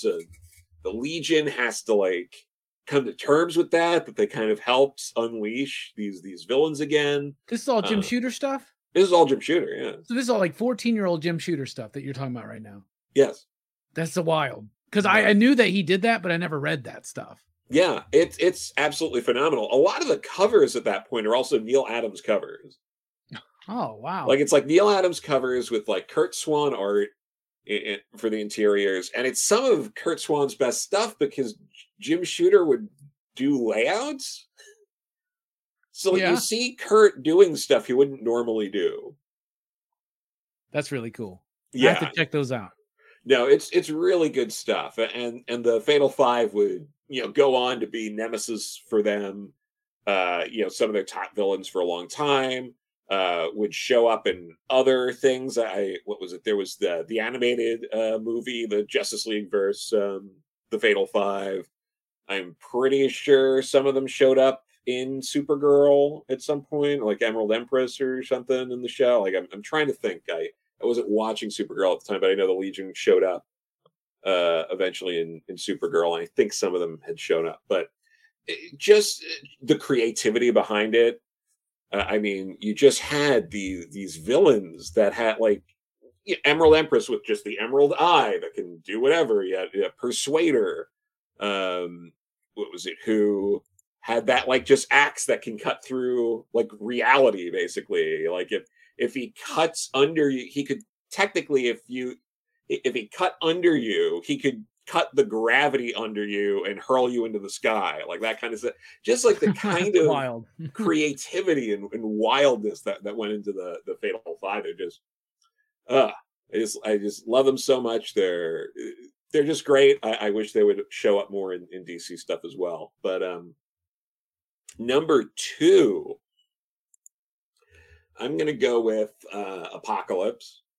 I love Apocalypse, especially like I mentioned earlier, the Fall of the Mutants, earlier Apocalypse when he's just sort of building up, his plans, his whole goal, and everything was perfect. It was like Wheezy came in and created exactly the character that was needed for the X-Men at that time. Obviously for X Factor, but it was like she created a better villain than what most of the stuff that Claremont had them fighting in the main book.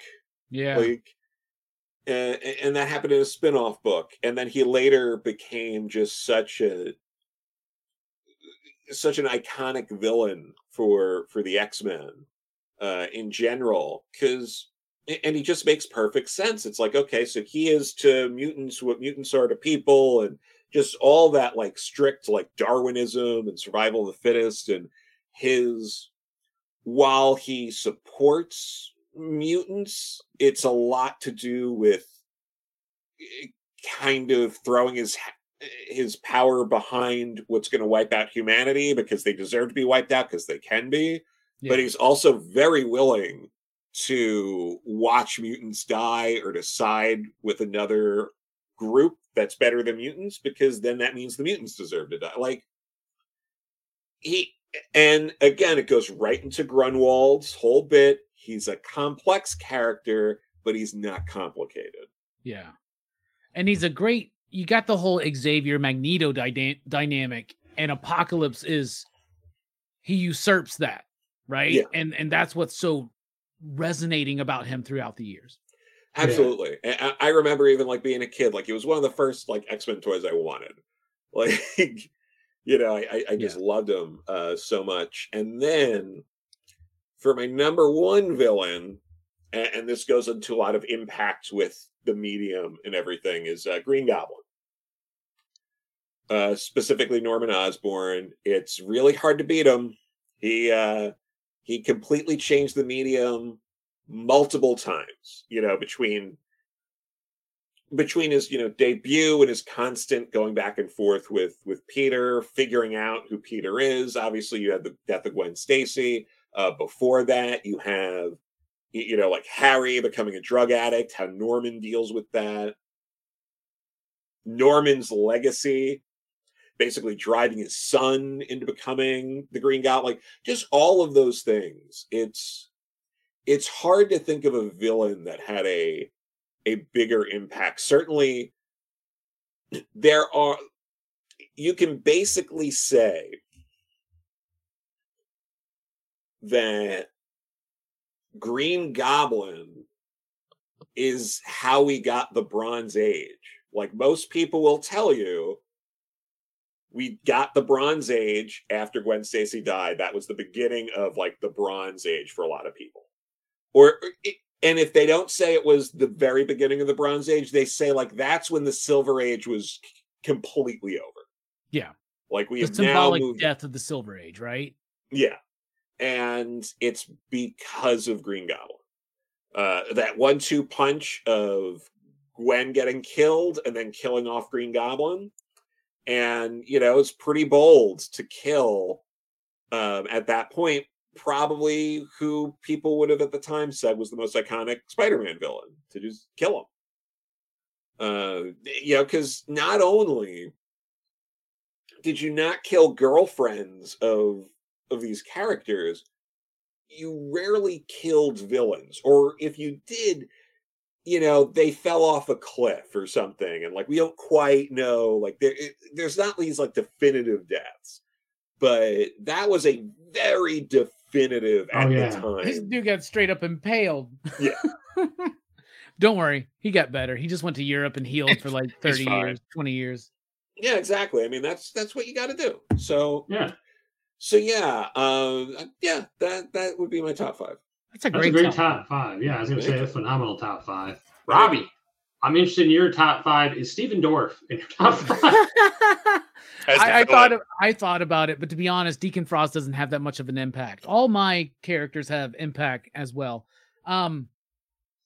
If anybody's looking for like weird stretches or cool, like nobody's going to think of this, you're not going to get it from me. If you've been watching this channel, you know what this list is going to be. I bet one of them, I'm putting money down on one of them is a doctor.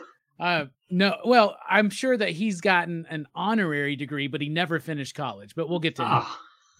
He was kicked out of college. So that's one of my favorite things about that character. We'll get to it. Honorable mention, Green Goblin, Norman Osborn. Joe just covered all of that. So that's great. Number 5, Apocalypse. I love Apocalypse. Everything Joe said. And I still have my original issues of X Factor from when I was a kid first reading comics. I got an X Factor 5 and 6. Beat to hell and back, right? They're not worth shit because they're like red. You know what I'm saying? That followed the mutants. When he turned to Archangel, that blew my mind, man. Like that, like I loved it. And I still love that design of Apocalypse. And I love what he's become, but he's become more of a background figure. But in those days, he was still background, but he was doing more, right? And even Executioner Song, like I like his involvement there, but Apocalypse, there you go. At number 4, Galactus. I mean, it's Galactus. Every time there's a Galactus toy, I buy it. They dropped one in the 90s, I bought it. They did the Marvel Universe 18-inch, I got it. They did that Kickstarter or whatever at Hasbro Pulse for the giant one coming up. I haven't paid Mike for it yet, but Mike got it for me. So like, that's going to be coming. You know what I'm saying? Like, I'm fascinated with him as a design, as a concept. This whole, like, he represents annihilation. He represents the cold, uncaring force of nature that is the cosmos, right? And that to me is, you were talking about Clayface when you were a kid fucking with you. Galactus fucked with me because I was like, we don't matter.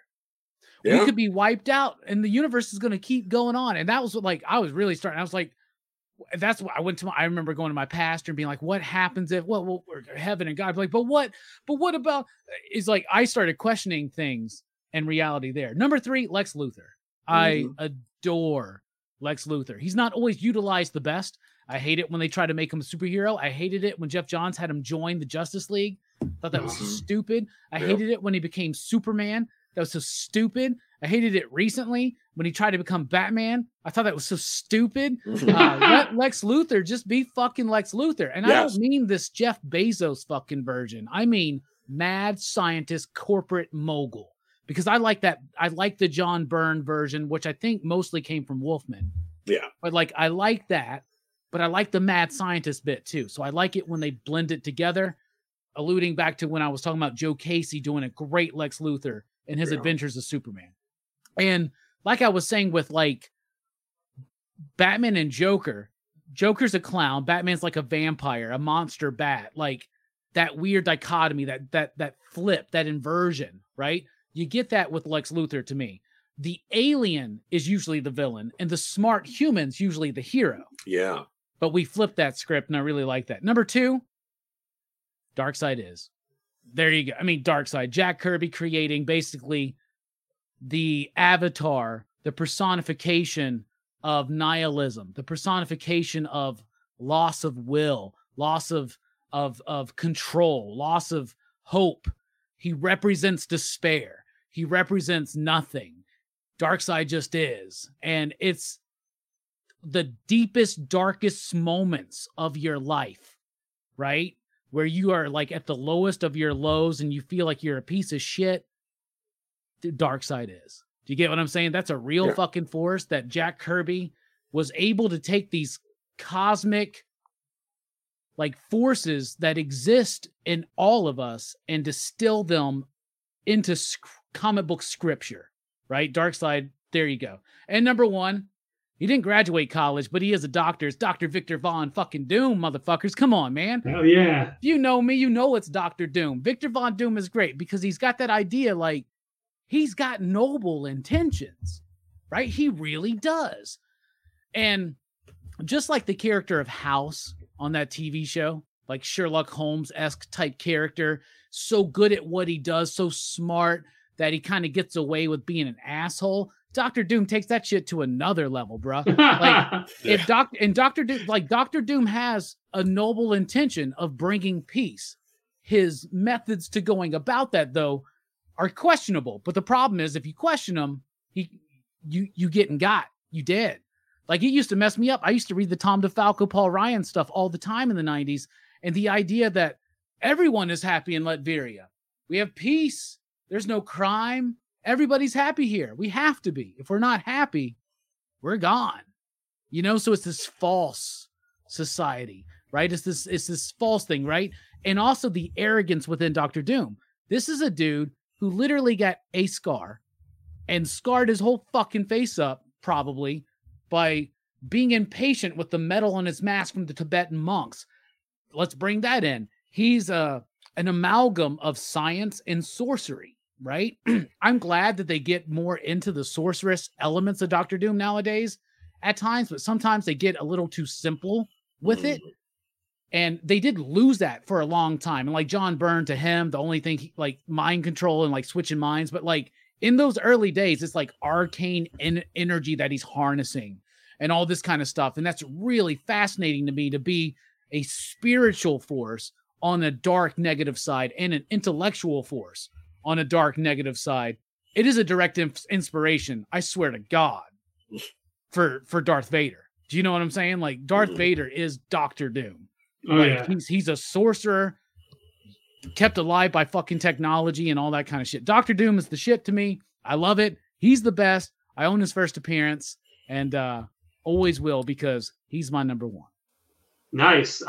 Great list. I knew Dr. Doom was going to be on that list. They've never done him in a fucking animated series, an animated movie, or a live action movie, or a live action series. Ever have they done that motherfucker right? That's wild, the number of cracks they've taken at him too. I think the early Fox films, I think he looks right, but they didn't do the character right. And he's scary as shit in that last one, but they don't do him right, but he's intimidating at least. I don't know. I just hope I hope the MCU can do it. We'll see. Yeah, we'll wait and see. Great top five, and he's one of the coolest looking villains, man. Just a cool ass costume, and I love Dr. Doom. Yeah, and he talks in the third person. He says "ba" a lot. It's great, man. It really is, and he does this a lot too. Which he's literally that old dude shaking his fist at the younger generation. Old man yells at cloud. I'm surprised when we're talking about movies, you didn't bring up. Forget the Fox ones. The Roger Corman, Dr. Doom. Sadly, that's the best Dr. Doom we've gotten. I wish if they would have dubbed that or something, because you can't hear him through the fucking costume. The one thing they didn't do is put a mic in his fucking mask, man. You can't Yeah. You have 12 hours. He does spell it out like that. Oh, man. Great top five. I'll jump to mine real quick. There's going to be a lot of, I think with you other guys, some crossovers. I think we got some of the same in mind. I didn't know we were doing manga. I didn't know manga counted, so I will skip manga. I don't want to revise mine, but I'll give just a nod to Naraku from Inuyasha if we're doing villains. What a great bad villain in the Inuyasha manga, which is, there's an anime too, but for the manga. But for my top five, let's see. Number 5, I got Lex Luthor, kind of the quintessential DC guy. I mean, he's obviously Superman's villain, but he's been a villain to the Justice League and other characters. But I like that. Robbie spoke about him. I mean, I can't really add to that, but I do like the fact that he's smart and he uses science. You know what I'm saying? He's on a level playing field with Superman because of the technology behind it. But he's a very smart guy. And think about all these fascinating fantasy sci-fi characters that Superman has to deal with on a daily basis and completely beats and defeats them, but he can never get Lex. Like that always fascinated me. Like he could never just get Lex. The most dangerous villain is the American businessman. Exactly right, man. So, but you're right. I don't like when they try to like make him the good guy, or I don't know. I don't like that take on him. I mean, he's a bad guy, and I like him when he's a bad guy. And I like the versions we've seen on the big screen for the most part. Number 4, Shredder. Shredder. I love Shredder, man. I think he's a great villain to the Turtles, and I think it's a cool ass costume. He's sort of got the samurai helmet, and he's got the blades. I don't know. They need a good villain, and I think that's one of the best villains for the Turtles. I don't know. I love Shredder. I agree. They kill that motherfucker the first issue. And then they're like, oh shit, we made a mistake. We fucked up, man. They kill him in the first movie. Oh, that's what we should have brought up in the live action. Tell me there's somebody more intimidating than Super Shredder. I'll fucking wait. Dude, I know, right? Super Shredder was fucking... It doesn't make any sense. I went back and watched it. I'm like, what? It's Kevin Nash, baby. That's why it's intimidating. Kevin Nash. I was about to be like, Kevin Nash isn't, but the guy who played Shredder in part 2 before he becomes Super Shredder is going to be at the expo. That's super cool. He's also that is awesome. He's the Dharma Initiative guy. Like, this is fucking wild. Well, I love Kevin Nash. You want to talk about somebody who became like the opposite of problematic? He's the best. I lost track of what was going on. Oh, number 3, Joker. The Joker. I'm a big Batman guy. I cannot have a list without having the Joker on there. The Joker's great. I don't know what's not been said about the Joker on this episode that I could add. You know what I'm saying? He's a great villain for Batman. I like the different versions of him. I really grew up with like the 80s comic book version, you know what I'm saying? Or the Super Friends version. So that's the version I like. I do like Cesar Romero as you're right. You get over the mustache. He's still wearing the makeup. Jack Nicholson, Heath Ledger, those takes in the movie I enjoy, but really it's the comic book versions I like, in those figures too. The superpowers figures, man, I love those figures, and that Joker figure. So I really like the Joker. Number 2, Magneto. I mean, how can you not like Magneto? And he's one of those villains that you can't help but side with. You know what I'm saying? A lot of the times, Xavier's tried so hard to work with the humans, and Magneto tried and basically like, we're the better race. I mean, we're the mutants aren't the bad guys. We're with the next step of evolution, and just gets sick of their shit, man. And just I just love that. And again, you kind of feel for him, especially, and that's something that I got into X-Men comics as a young age, is when you feel alienated, you kind of feel for the X-Men, and you kind of it was hard to be like, oh, I understand what Superman's going through. No, I fucking don't. But I did feel like I knew what some of the X-Men were going through. You know what I'm saying? That alienation. And then Magneto, you know what I'm saying, is very powerful and doesn't take shit from these people. I was like, we're the next evolution and we're better. And that's pretty badass. And his history with Xavier and everything. But Magneto is so fucking awesome in the comics. And I do like his representation in the film for the most part. And number 1, you've already said it, Darkseid. Darkseid is such a badass character. I mean, if you take on the whole Justice League, I really like his design. It was one of the early DC figures I had. I had the one that the light would go through in his eyes. He had the holes in the top, whatever, his eyes would light up. Oh, yeah. But, dude, Darkseid. Darkseid is just such an awesome character. And the eyes, the lightning thing that follows, just the way he shoots the Omega effect, the Omega sanction. Yeah, and he's very intimidating, and he's just like, he doesn't seem intimidated at all by anyone from the Justice League. So I love to, sometimes it's like he's taking on Superman, he's taking on Wonder Woman, so he's taking directly on Batman. I'm like, he's just a person. He's gonna crush Batman in half. Yeah, he's dope, man. Batman did kill him one time though, so that was Grant Morrison Final Crisis. My favorite Darkseid story, Rock of Ages by Grant Morrison, Howard Porter. Love the hell out of that story. Well, that's our top 5. Great top 5, John. I really like that, man. I was surprised because I thought Joker would be your number 1. So kudos, man. I thought about it a lot. As much as I love Joker, I just don't think he's one-dimensional. I think he has a lot of dimensions to him. They're all crazy. Yeah. I just think Magneto and Darkseid are, for Darkseid's, Joker's, a Batman villain, but Darkseid is a Justice League. It's all the DC's villain. Yeah. But Magneto is just like, I think Magneto is a more complex character that you can understand, have compassion for. And so I always thought Magneto was just a cooler character as far because I could never sympathize with the Joker. You know what I'm saying? Yeah. That's a really great top 5 from John, from Joe, and from Drew, and from me. I'll go ahead and toot my own horn. I think we really killed it tonight. I want to know y'all's top 5s. Let us know in the comments. We really appreciate you guys checking out the video. Joe, thank you so much for being here, man. Yeah, I no appreciate problem. you. I hope you had a good, fun time on your first PCP podcast. No, this was great. Really, thank you for having me. I had a blast. This was great talking. Yeah, I know we got a late start, and it was already late. I think you're on the East Coast, so I appreciate you joining us, man. Yeah, no problem. Yeah, really do. And for your final thought, man, what can we learn from villains? I think the things we learn from villains are things about ourselves. I think it's important to sort of reflect on these things, because a lot of what villains are doing, it gets complicated in the sense that it's not so much that it's necessarily you can understand why someone's doing something without being sympathetic to it. Because a lot of villains are doing really horrific things, but you can understand that they've been slighted. They go through a lot of what villains are doing are grounded in things that we all understand, we think of like at our lowest points and don't act on. And I think learning that that is all natural, those feelings, those thoughts, the wanting to do certain things or not doing other things, and to understand how people get to that point. I think you can learn a lot of that from villains, and you learn about yourself in what do you do in a situation like that? How would you handle certain things? What if you were, dealing with a person like that?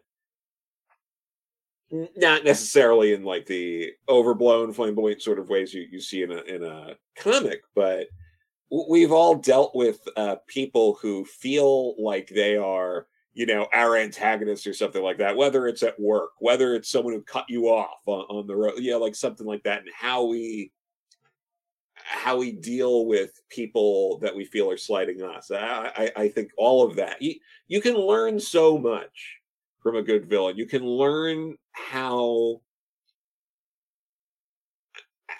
decent of a person you are and how far you still have to go. Yeah. There's so much to it. And I think we need more good villains, because ultimately you need a great villain for a great hero, which, Grunwald was going into before, which I mentioned earlier. And that need hasn't changed. The same, despite the fact that we're going back and forth talking about comics spanning, it's coming up on a century. We're talking about some of these characters are 80 years old at this point. Yeah. All the lessons are the same. The things that Grunwald was talking about in the 80s and the 90s. The things people were doing before that. It is just as relevant today as it was then. Everything he said about villains and what makes them great is applicable today. So I also think there's a lesson in how timeless some of that is too. It doesn't matter how far we come as a society, all of those things are still relevant. Absolutely. Well said, Joe. Thank you so much for being here. Drew, thank you for being here.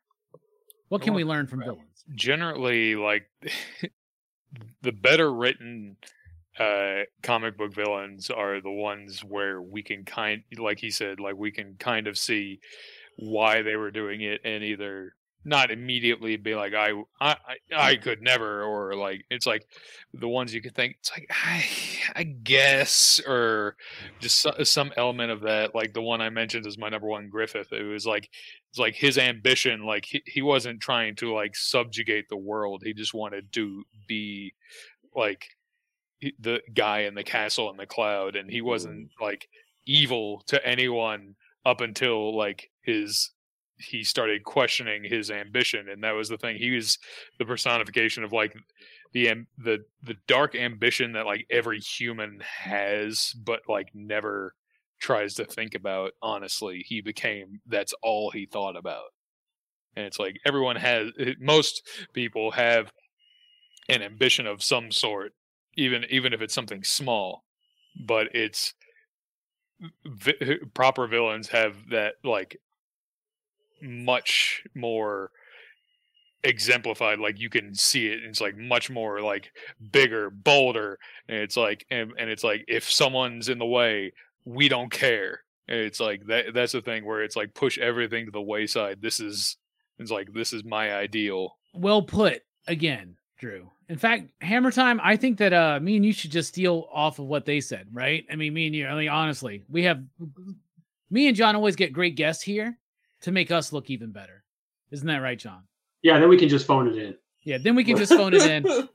But no, I wrote down ourselves. They teach us about ourselves. It's about what I was talking about at the beginning too, like exploring the darker self, exploring darker intentions, and understanding ourselves. And like Drew said, understanding that ambition is something you should have an ambition. You should have a drive, right? Villains teach us some of the steps not to take to get there. You know what I'm saying? I guess. Yes.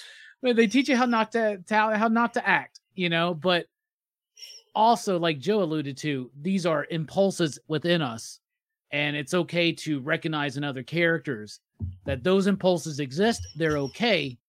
But the degree to which we act on them, that's the difference, And sometimes the difference between the hero and the villain is a thin little line, but that thin little line is just enough. And some people like to walk that line, like Dewey Cox, which is Hammertime Holshoe's favorite country musician, right? It is by far. Got to walk hard, man. And I think you guys made a lot of good points. And we're talking about you can't have the villain without a superhero and vice versa. And that's why I think the takeaway should be to the show. All the little kids listening, quit idolizing these superheroes. Start idolizing these villains. We need more villains or we'll never get the superheroes. Think about that. That is true. Yeah, that's my takeaway. Oh, and next episode, by the way, Mel Brooks. Just let everybody know. Next episode, Mel Brooks. Very writer, excited. Director. I'm super excited, man. I think he's an underrated director. I think he's a fantastic director. He's also an underrated supervillain. An actor. And an actor, yeah. Yeah, and most people don't know, amazing skateboarder. I did not know that one. I'm surprised that we didn't get to see that in Dracula. Yeah, don't Google that. don't fact check that. I am super excited to revisit a lot of Mel Brooks films and compile a top 5 and have some great conversations next time, man. That's going to be a great show. But we appreciate you guys tuning in. So tune in next time, same bat channel, same bat time for the Mel Brooks podcast. And that's all I have. Have a good night and read some comic books, guys. Learn about more supervillains. Read that run about the Fatal 5.